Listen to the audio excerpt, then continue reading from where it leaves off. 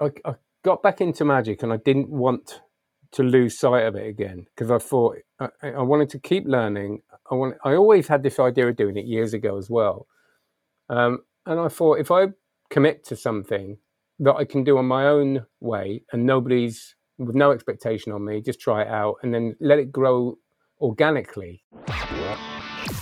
You're listening to the Mystery Behind Magic podcast, the podcast for ever-learning magicians. Brought to you by Chinat Kish and Robbie Stevens.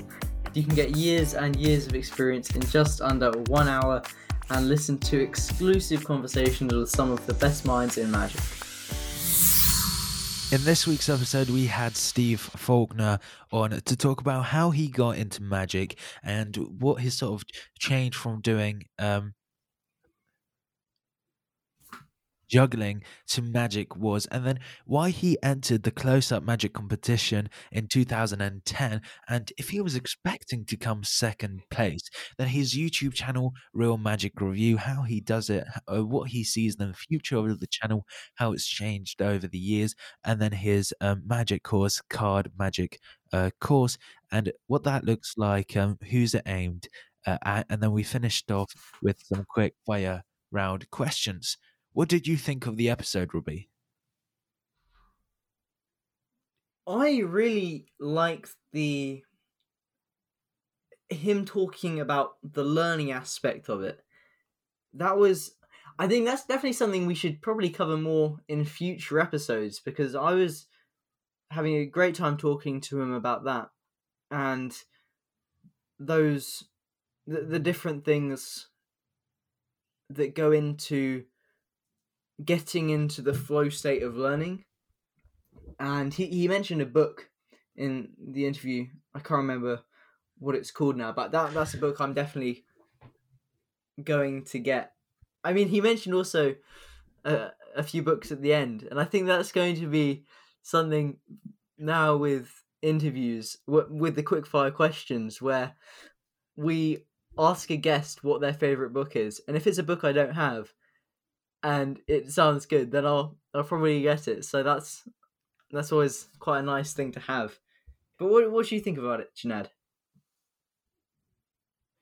Yeah, I really enjoyed it, and I really liked his sort of style, and we sort of touched a bit on his new show that he's doing and how that's changed compared to other shows he did, beforehand. But yeah, I really enjoyed the episode, and we hope you do too. Thank you so much for tuning in, and we hope you enjoyed this episode.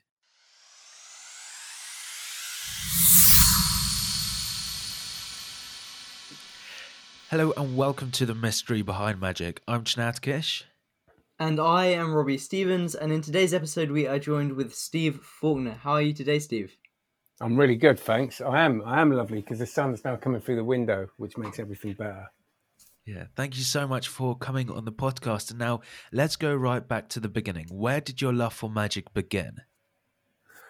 It's a weird one. It could be an overlong story. There were two parts of it. I was in Australia doing my kind of just left school, did a year out, and I was a juggler as a hobby. And I met a guy that ran a juggling shop, and he and it was a magic shop as well. And I wasn't really into magic. I was just into juggling. I wasn't performing or anything.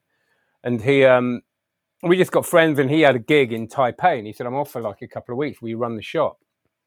I was like, yeah. So I sat in the shop, and people would come in the shop and show me tricks. And there was magic in the shop I play with. And I remember that I saw this guy do a coin vanish. It was quite a simple coin vanish. It was a nice one, but it just really got me. I just thought it was absolutely beautiful. It didn't kind of matter that it fooled me on it. It was just, I just thought it was beautiful. I'd never seen a proper close-up coin vanish. And then another guy came in the shop and showed me a card to wallet. Even a non-signed card, I remember, but I just couldn't get it out of my head. I was like, how did he get? I couldn't stop thinking about it. And I learned two tricks in this shop. And I think I was about 18. I'm 47 now, so that's terrifying.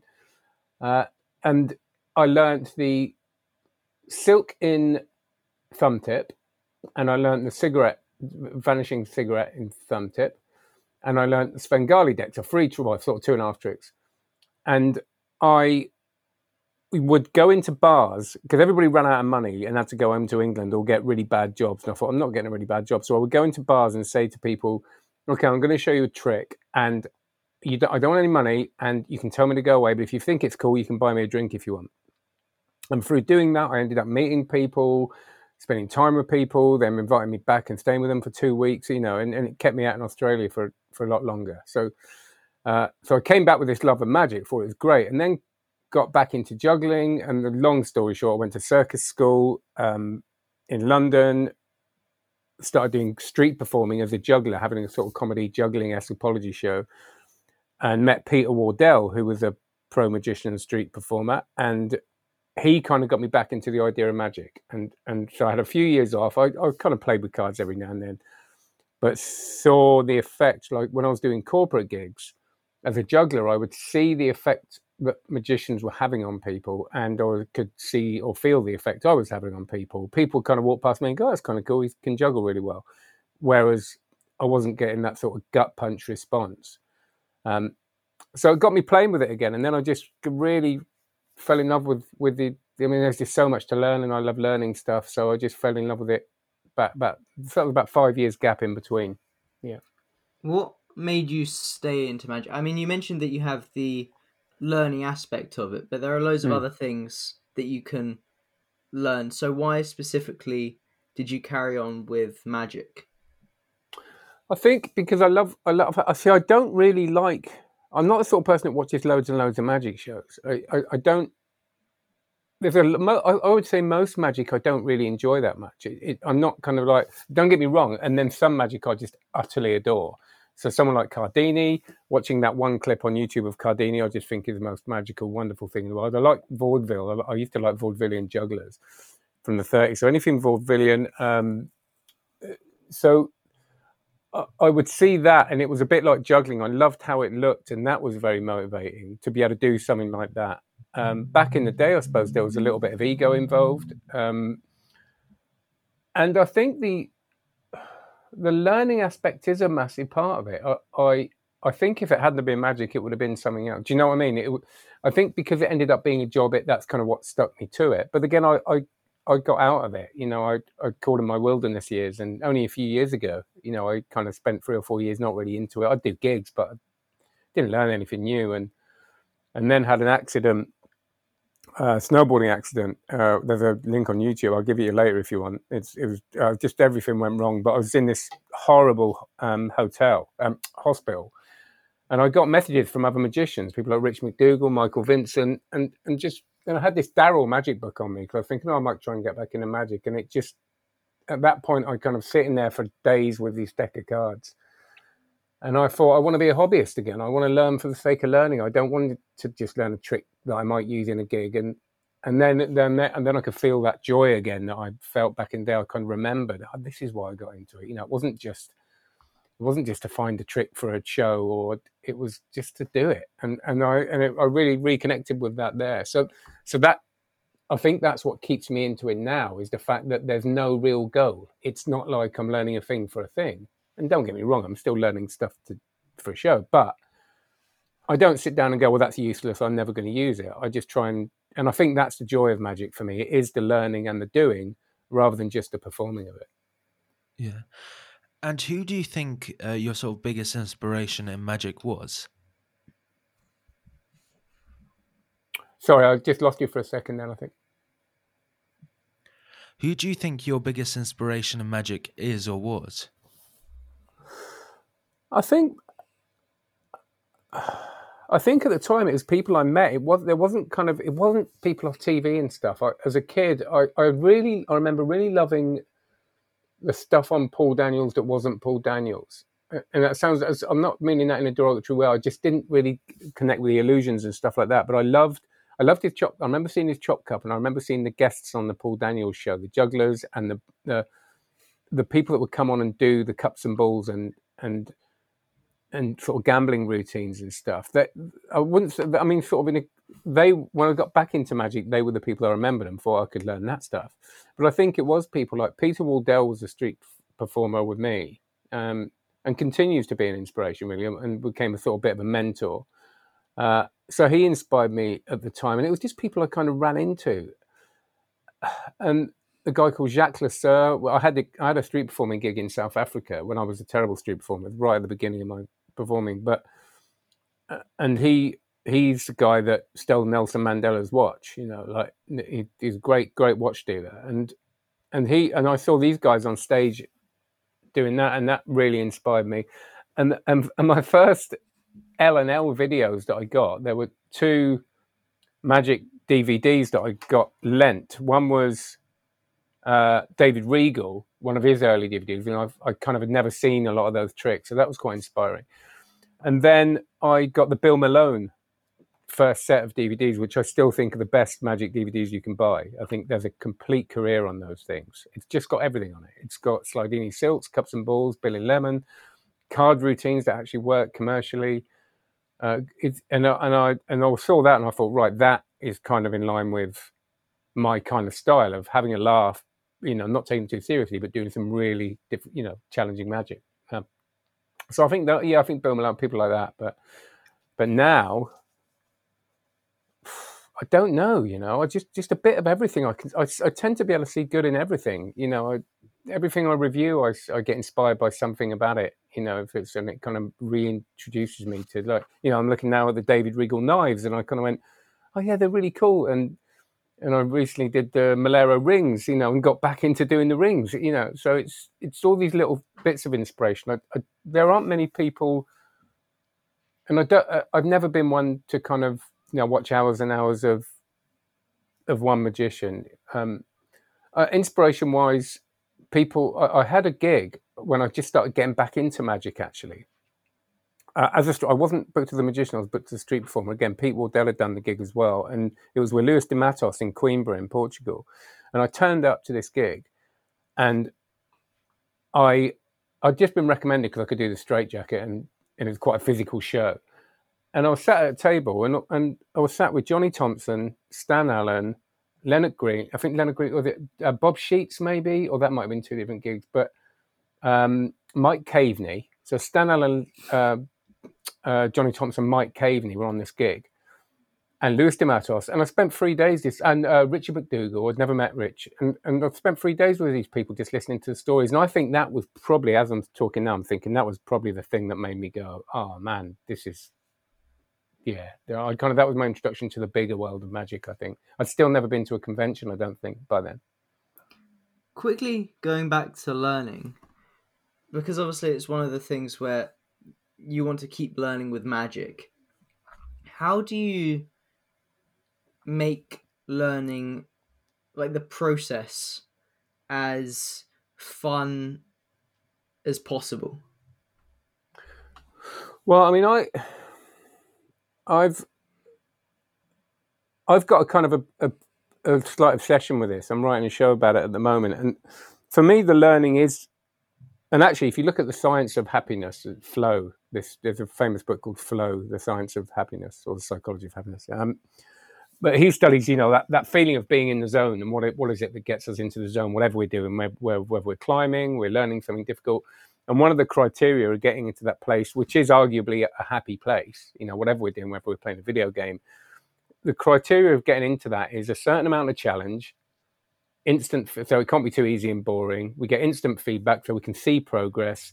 We do it for the sake of doing it, so it doesn't have to have some kind of big meaningful go. I mean, it can have, but the reason for doing it is within itself. So it kind of becomes you know, so you don't care that you're not, you know, if you kill the boss in a video game, it's not going to achieve anything in the outside world. That doesn't matter. You're doing it for the sake of doing it.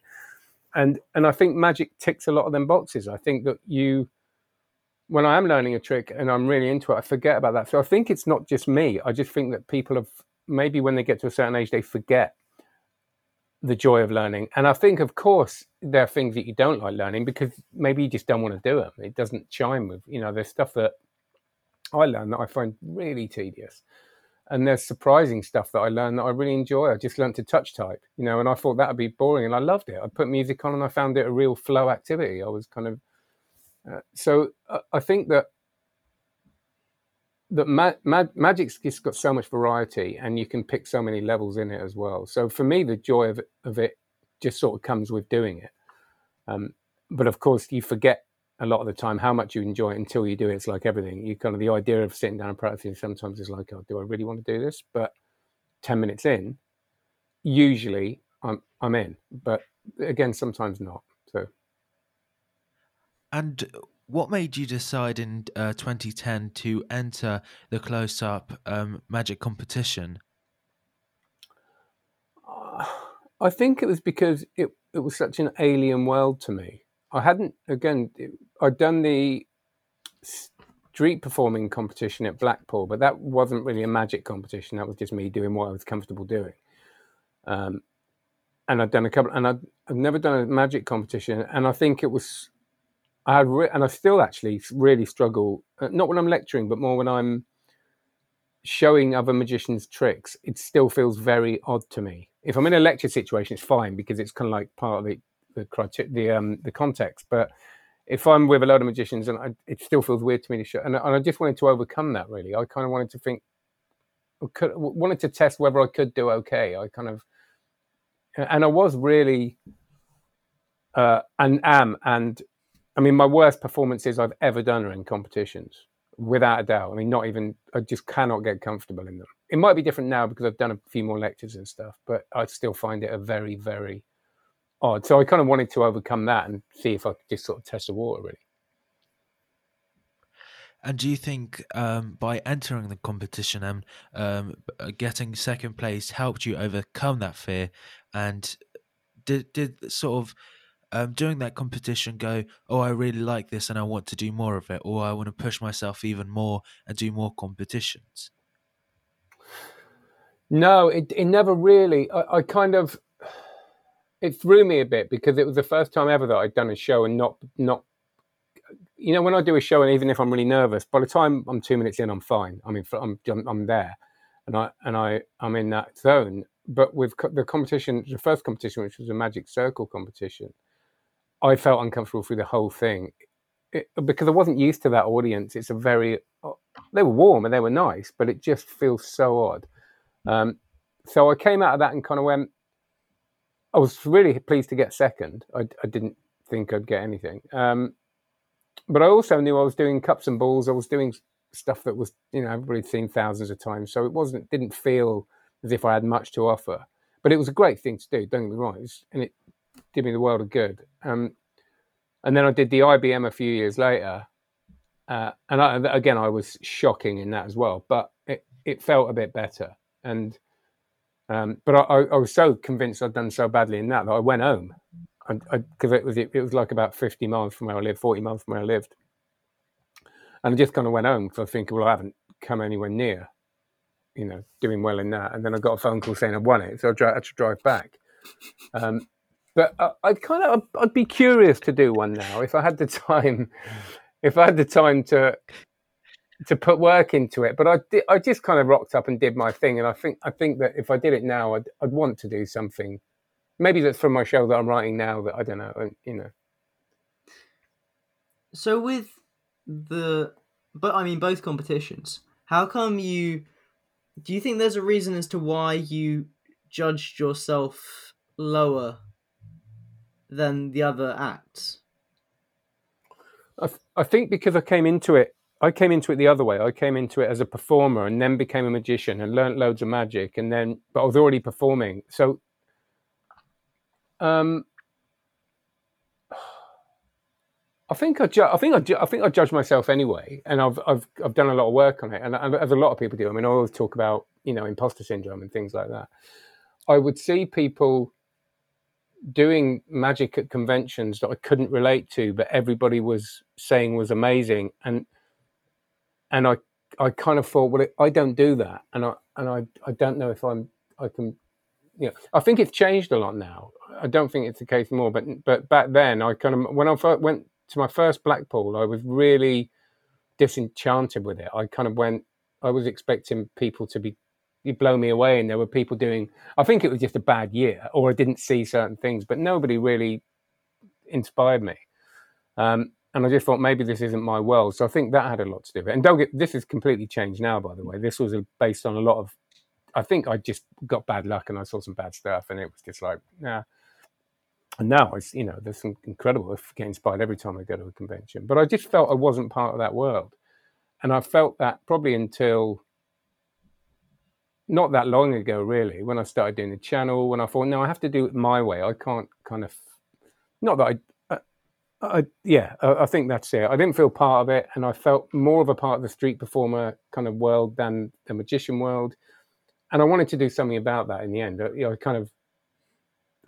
I didn't want to do it at the beginning. At the beginning, I was like, no, this isn't for me. And then after a while, I thought, actually, that's a really lovely community. And I started seeing things in it that I hadn't seen before. And I think I was just in a very different place. And so I think, there's probably a lot going on there. And just being new in a world that people have, I noticed that it was so cliquey as well. Everybody had known each other for years, and I couldn't get into conversations with people. I just didn't have that knowledge that I do now because I've done my work. But I couldn't join in conversations about magicians that they all knew that did the circuit, the convention circuit. I didn't know who these people were, so I felt quite lonely at conventions. And people like Pete Wardell weren't going to them really at the time, and I think International Magic was the first convention I went to when I kind of went, oh no, I feel this is kind of my sort of thing. And then from there it kind of grew again. In what sort of stage in your magic career did you start your YouTube channel, and why did you decide to start it? Oh man, it's so many reasons. It was only about 3 years ago. No, it's 2.5 years ago. It was in August. So, nearly 3 years, I suppose, isn't it? I wanted to. I got back into magic, and I didn't want to lose sight of it again because I thought I wanted to keep learning. I always had this idea of doing it years ago as well, and I thought if I commit to something that I can do on my own way, and nobody's with no expectation on me, just try it out and then let it grow organically. So I didn't have a goal that in a certain amount of years I was just like, I'm just going to try it and see what happens. And Noel Quarter said, well, I'm bringing out this thing, Bliss, this pen in Sharpie, this note in Sharpie. And he said, well, and I bought it off him. And he said, why don't you review it and see what happens? So I kind of did, and people seemed to like it. So it just kind of grew from there. So I think to keep learning was one of it, to feel like I was part of the community. I had young kids I have shared care, so I can't go to most conventions, so I couldn't be part of the community that way. So it kind of, I thought, well, I'll try this. And I was getting quite comfortable in front of the camera, and it was kind of an experiment, really. And I like magic stuff, and I can't afford to buy the amount of magic stuff I want to buy. It was lovely people started sending me books, and it was like, great. so that was a little bit of it, I suppose. And just to play and see what happened. Oh, and let's be honest. And I had this card magic course that I was relaunching, and I thought rather than getting to the hell of writing hundreds of emails and trying to market it that way and doing SEO, do something that I like doing, which is talking to a camera and waffling. So there was a marketing side of it as well. Yeah. And how do you think your YouTube has changed over the years? I don't know. It still feels like early days. It's still, for someone like me at 47, 2.5 years is quick. It's not like it used to be. So, I mean, it had to stop being an ego thing because it's a niche channel, and I haven't got the time to do loads of social media and stuff. So it's not a numbers thing. It's don't get me wrong, it's lovely to have 5,500 subscribers, but it's not like a cat video that gets 20 million.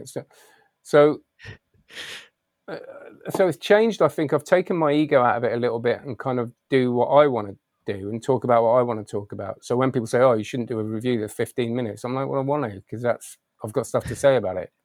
So I think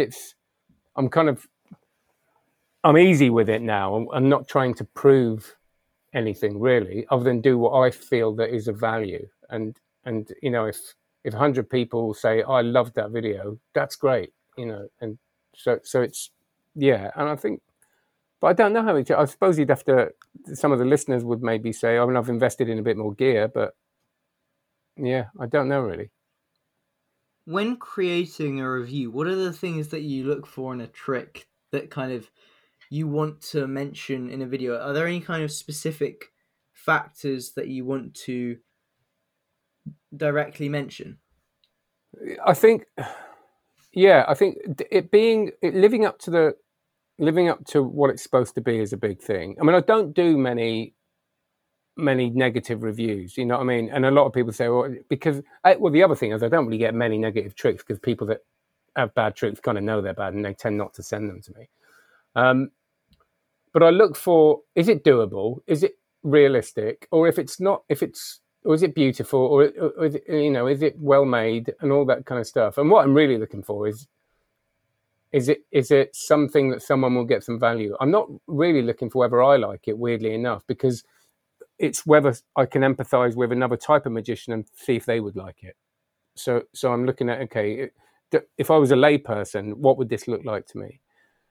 And I find that actually most tricks that I get are pretty good, even the ones that aren't amazing. You kind of go, well, yeah, it would kind of work in some context. It would be a nice thing. And let's not forget, most people, me included now, even though I still do a lot of gigs and stuff, perform magic in an informal situation. So I think we have to be less worried about whether it's a really killer trick, because in an informal situation, just something that's nice and half decent and unique or something is going to add quite a lot to someone that's sitting there having a beer.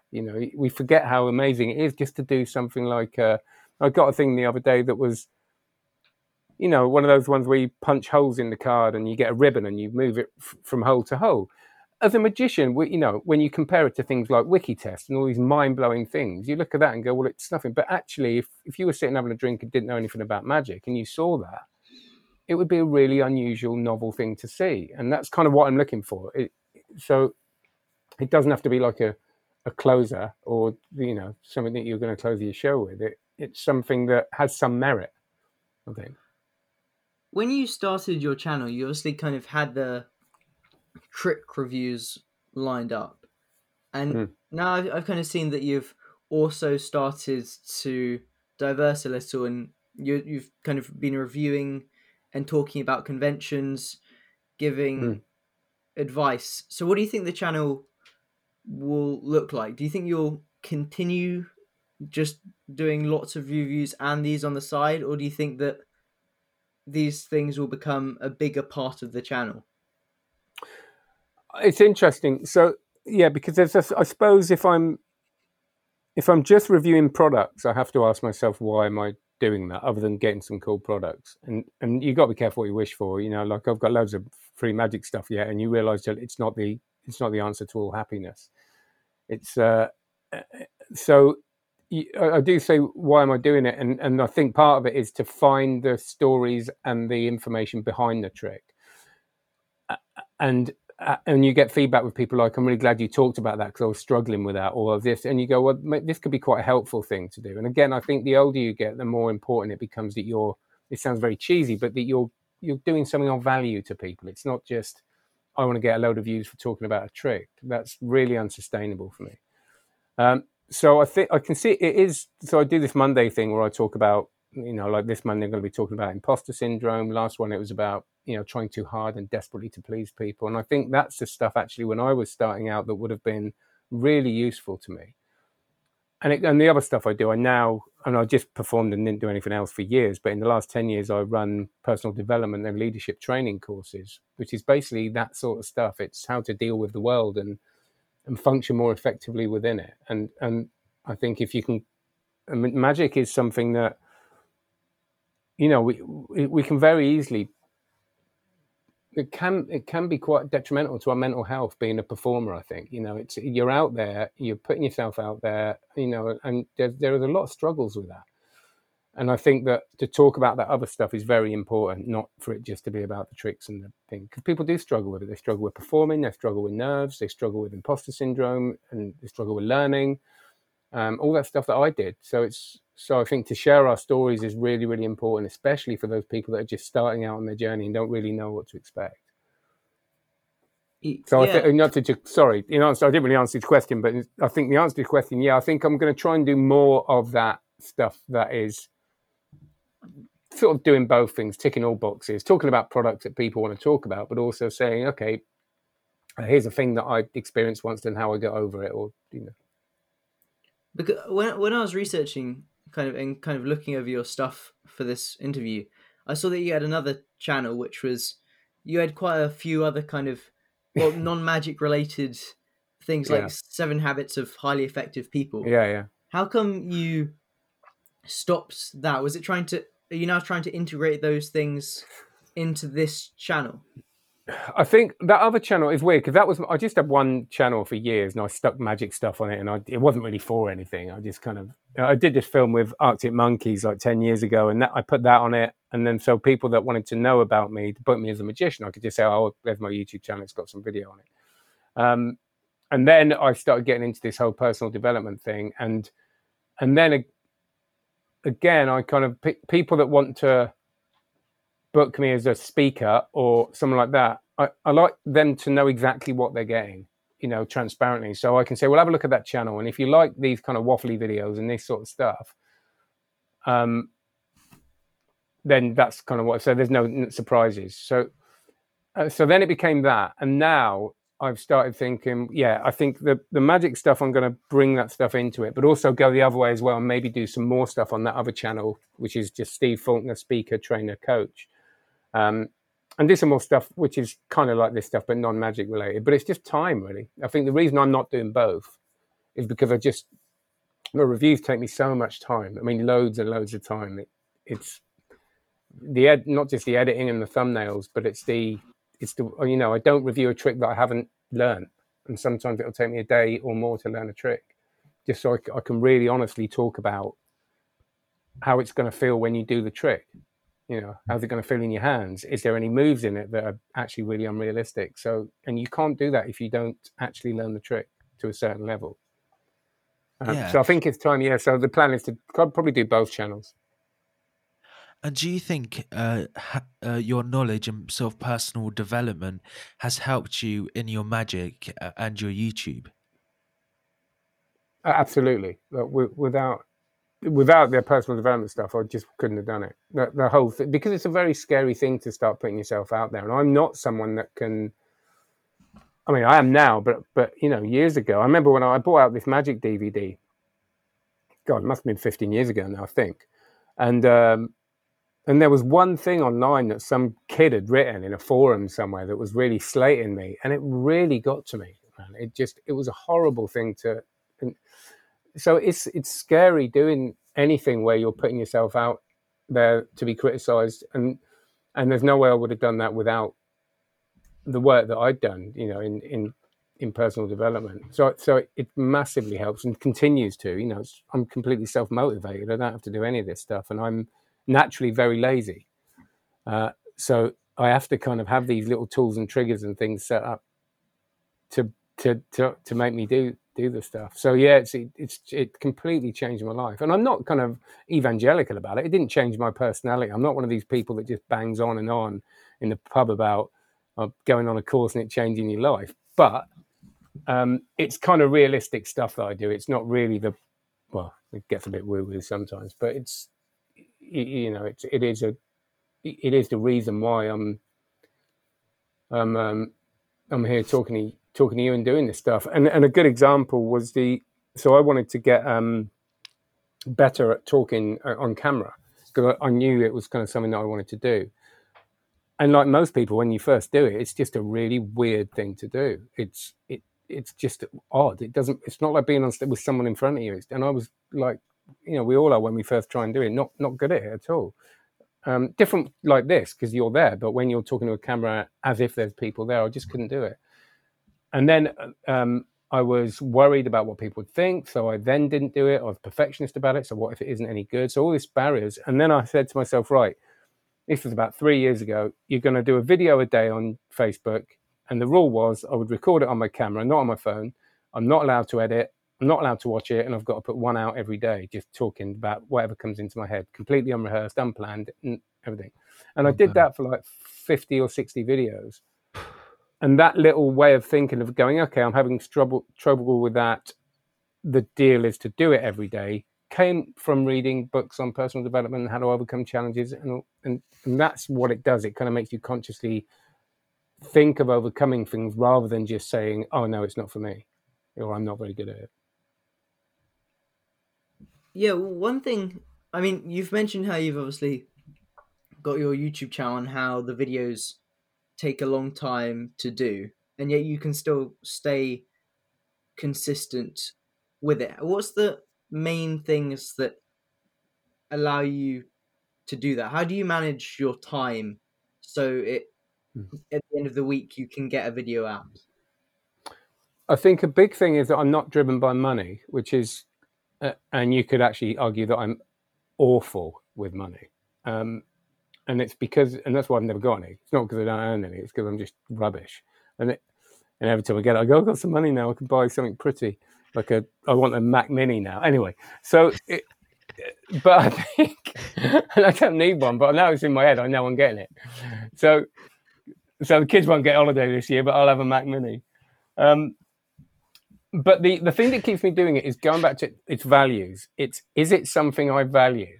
And I do. I just love doing it. So the fact that it, of course, and there is a long-term goal, and it isn't what motivates me to do it in any way. But when I don't want to do it, I kind of think, well, one day I may have enough Card Magic course members to not have to do the work I don't want to do. So there is a drive there. I mean, when people watch the videos, I mention the course, they click, and it's a very slow thing, and it's not, I'm never going to be rich off it, but maybe one day it'll mean I don't have to travel to a gig I don't want to do and leave my family or the kids. And so there is a little bit of that. But I think it's because I really like it. I feel like I don't want to let people down that have sent me stuff. That's a big part of it. And actually, I do sometimes get quite stressed with that. It's kind of like someone sends me stuff and all of a sudden 1 week I'll get like 20 things. And I know there'll be people listening to this going, what? Yeah, what? That'd be amazing, 20 magic. But I'm probably never going to use them in a show. And there's some I will, and it's amazing to get. So it is just work. It's kind of like I've got to learn a thing I'm not going to use to be able to write about it, talk about it. And don't get me wrong, I do enjoy it, but it can become, I say yes to too many things. And so there is a big part of that is what keeps me doing it is not letting people down and knowing that people get something out of it. That's sort of perfect segue into what we want to talk about next. So your Card Magic course. So explain to everyone what is it and who it's aimed for.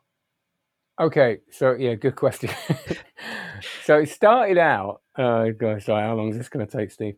It's when I was 6 years old. No, so I was the origin story of that course was that I was seeing people teaching magic on. One of the things was I was seeing people teaching magic on YouTube, and I wasn't getting like upset about it because it was exposure. Because I just don't think enough people seeing, But it was more just teaching stuff that actually was bad teaching and bad form and stuff like that. And everybody was moaning about it when it started happening on YouTube. And again, my stuff, the work that I've done makes me kind of think, well, if I've got a problem with something, rather than never complain about something you're not going to do anything about, so I don't complain about it or do something about it. And I thought, well, I'll make a course. So if people want to learn, pay a bit of money and learn off someone who actually goes out and does it and knows what works and what doesn't, and who can teach, because I didn't know I could, but apparently I can and all that. So there's a bit of an experiment to it. I'd actually been on a couple of online courses, not magic, but other courses that I liked the format. I liked being there and being able to learn in my own time. So I thought, well, I quite like that. Again, Peter Wardell had kind of told me about a couple of things, the bits of software and things like that. So I thought, well, I'll give it a go. But it was a terrible business model. It was, I created this course, took so long to put together. I mean, just there's so many videos, paid for someone to film it. I film it on my own now. It was a big thing and charged a 35 quid one-off fee. So it's like the worst business model in the world. So for 2 weeks, it did really well. And then no one bought it. That was it. So that was like, great. Like, woo. And obviously I spent the money as it came in. So that was done. And then I left it, and then I went through quite a upsetting divorce, and my life it didn't fall apart really, but it was internally it felt like it was falling apart, and I really struggled. My kids were young, and I went through this divorce, and it was a hard 3 or 4 years of struggle. And I just kind of let the course rot. Really, I just kind of went, okay, well, that's why I was glad it wasn't like a monthly fee or anything, because I didn't have to put anything else on it.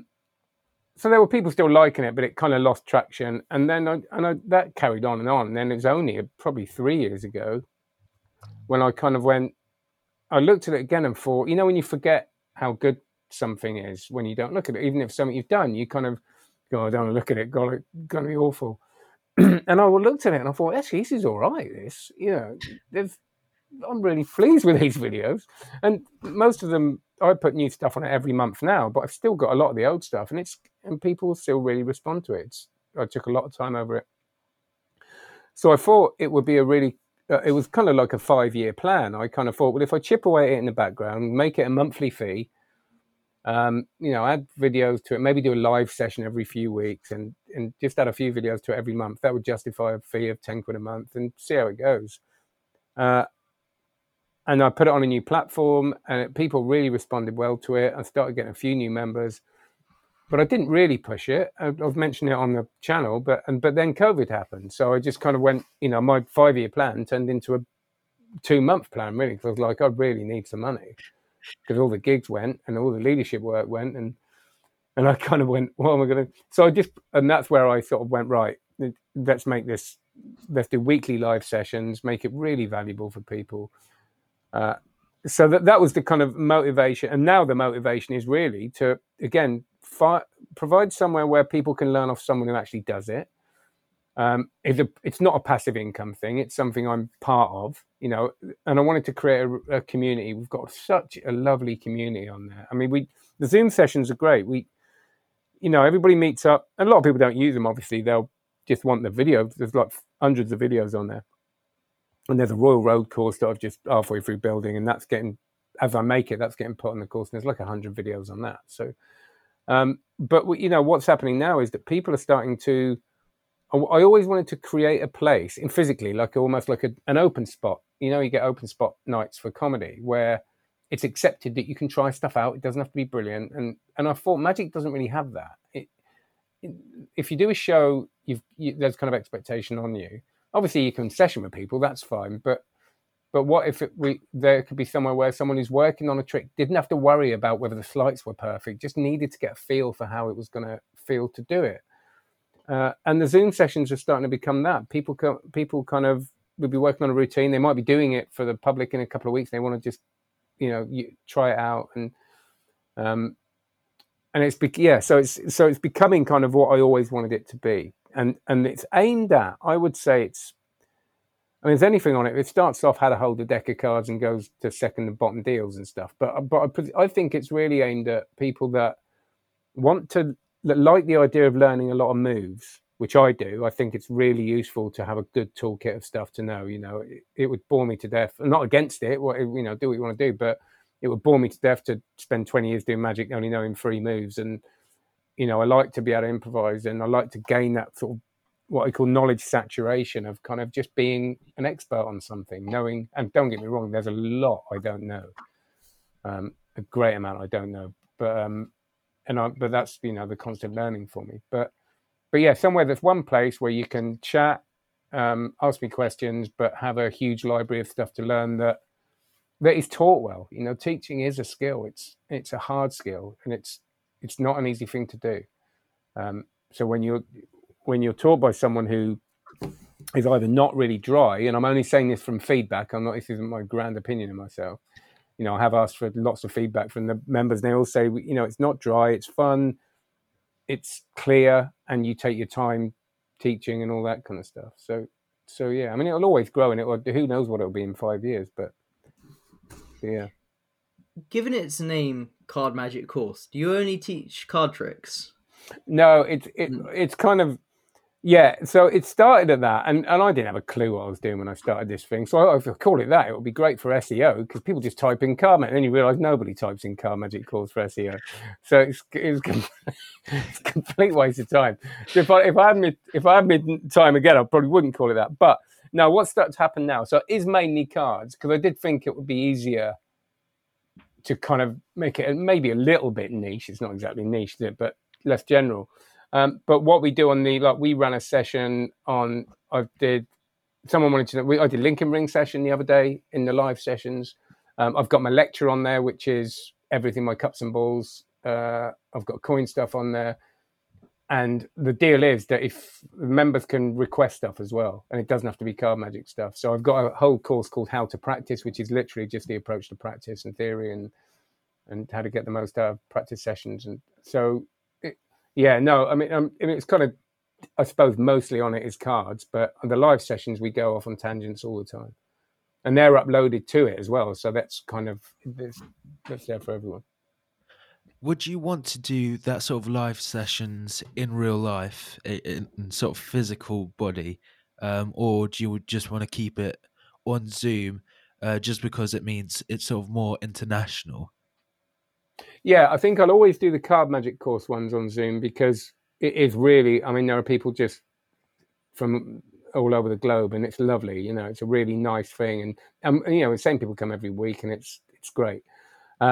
But I really, really love lecturing. And I did maybe 3 lectures. I did some years and years ago before lockdown, maybe 3 or 4 lectures before lockdown. And I really felt like it was, I can do this. This is good fun. Saying that, I did a lecture online the other day and they've been really good as well. But I got completely lost in the middle of my cups and balls teaching that at the end because I panicked. I realised I was running out of time. And it's one of those things I just kind of, I don't know where I am now. So I'm not perfect at it in any way, but I enjoy it. And so I'd like to do more physical lectures, definitely. Yeah. And it's a lovely way, I think, to see the world a bit. You know, my kids are getting a bit older now, so I'd rather go, I can't, you know, it's a very expensive thing to travel, but if you can travel and do lectures and not have to spend a load of money and do something you love. And I love talking to magicians now. I was really sniffy about it when I went through my wilderness years bit where I kind of got out of it, because I remember going to Blackpool and it was not a bad convention, but everything was about, this isn't the one I talked about earlier, it was like a few years later, but everything was just about selling. Every lecture was just a dealer den. And I just got, again, it was my second time again, really disenchanted with it. And I was really down on the community. I was kind of, again, there's stuff going on in my life that didn't help. But now I think it's such a lovely community. The people I meet are just the nicest people in the world, and it's so yeah. I want to do more and more of that, really, and talking to these people and connecting with them. So it's great. Yeah, that's great. Thank you so much, Stephen, for sharing everything you did with us. And now to finish off the podcast, we're going to do a quick fire round question. Cool. So, what's your favorite deck of cards? Do you know what? Probably bikes, just because I cane them. I just go through them so much. So I just buy bikes from Costco. But the favourite ones that I've just put a review out actually today of the and I'm not, people think I'm affiliated with Vanishing Ink because I just always really like their stuff. But they've got these new ones which are called the Feather Deck, and they're really lovely, really thin and nice because I quite like cardistry. I'm not very good at it, but I quite like it. So yeah, I really like them. But no, I think just the run-of-the-mill bikes are fine for me. So. If you could only keep one magic book, what would it be and why? Oh my gosh. Mate, I think the Michael Amar Book of Magic, I think, is amazing. The Magic of Michael Amar. That's a good book. It's a great book, right? It's kind of, again, it's got the bill switch. It's got loads of really good stuff in that. But saying that, I probably learned most stuff out of it now. So one that I've wanted to read and never have probably. But yeah, oh God. Oh, Books of Wonder. There you go. Both Books of Wonder. They're good, aren't they? But there's loads of them. I'll keep changing my mind, so I better stick on them. If you could meet any magician, who would it be and why?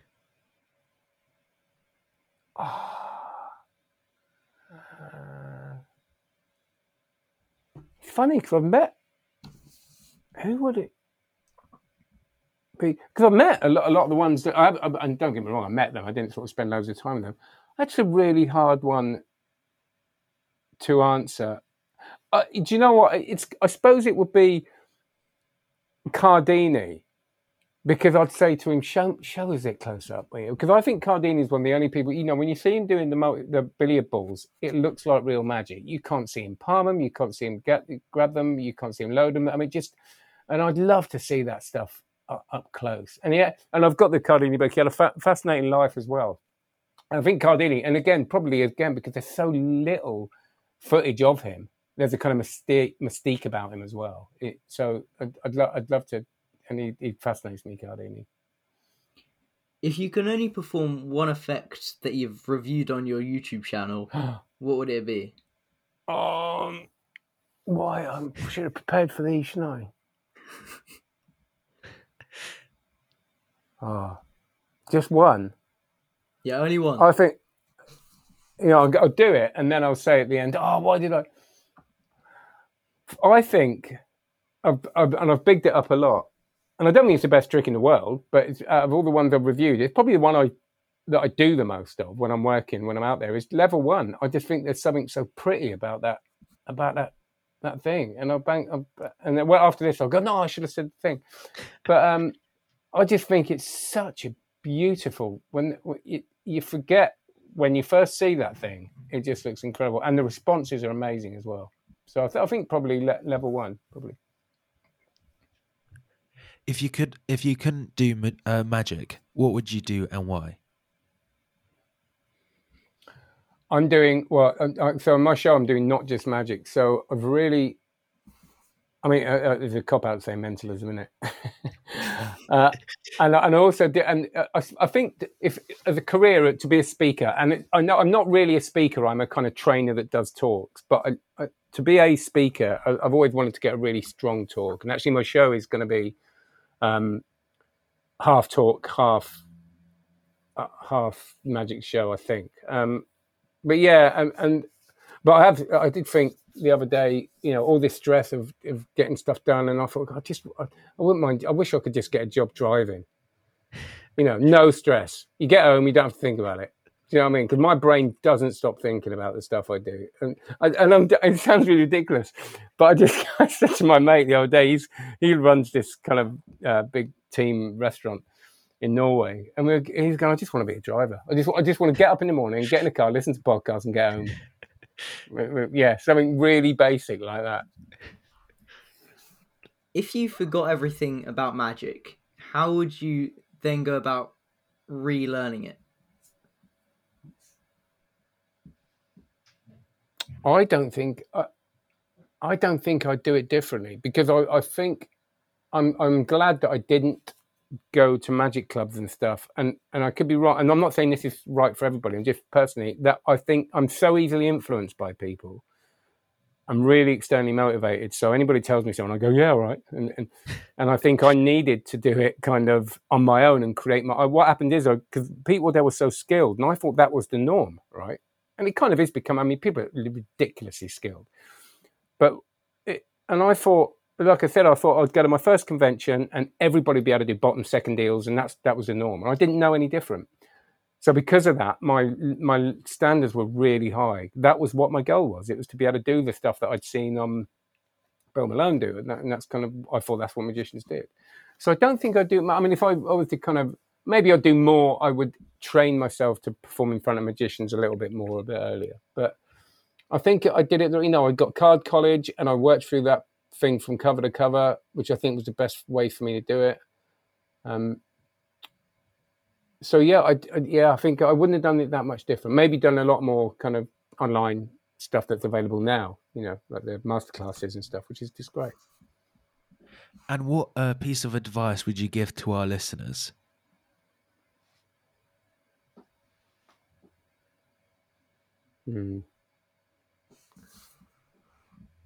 Understand.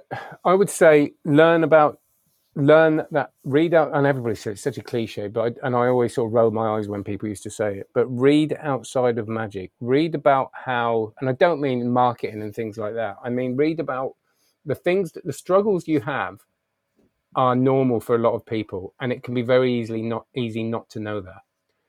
So when I talk about imposter syndrome a lot, you can see people light up because they're just so glad it's actually a thing that exists. They think it's just them, right? They think, I thought it was just, and it's like, no, I haven't met anybody I've met people that are just world class at what they do, just incredible, that still have imposter syndrome. They still get insecure. They still get, and if we don't know that, we we have false role models, and it means that when we feel that, we think it's just us, and we think maybe it's a reason to stop, or it's.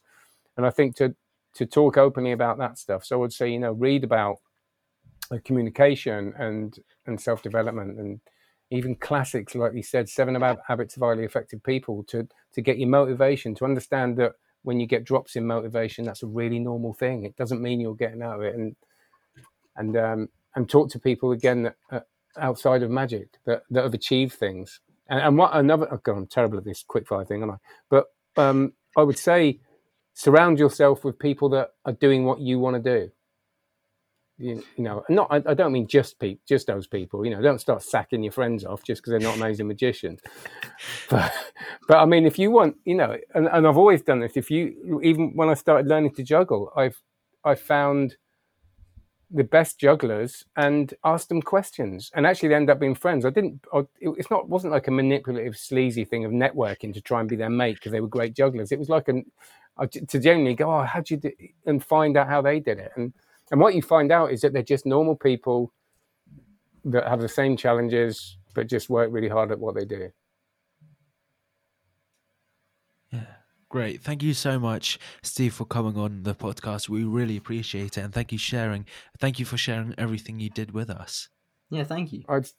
It's a real pleasure, and thanks. And I think it's great what you guys are doing. It's hard work doing this stuff, so good on you. Yeah. Thank you. Thank you so much for tuning in to The Mystery Behind Magic. If you want to find out more about Steve, you can go on his website, stevefaulkner.com, his card magic course, Steve:(S:)school: 76e5.thinkific.com /bundles/card magic course. His YouTube channel, Real Magic Review. His second YouTube channel, Steve Faulkner, Speaker, Trainer, Coach. His Instagram, Steve Faulkner. Well, as I said, we'll have all of those linked in the description below. Thank you once again so much for tuning in, and we hope to see you next time.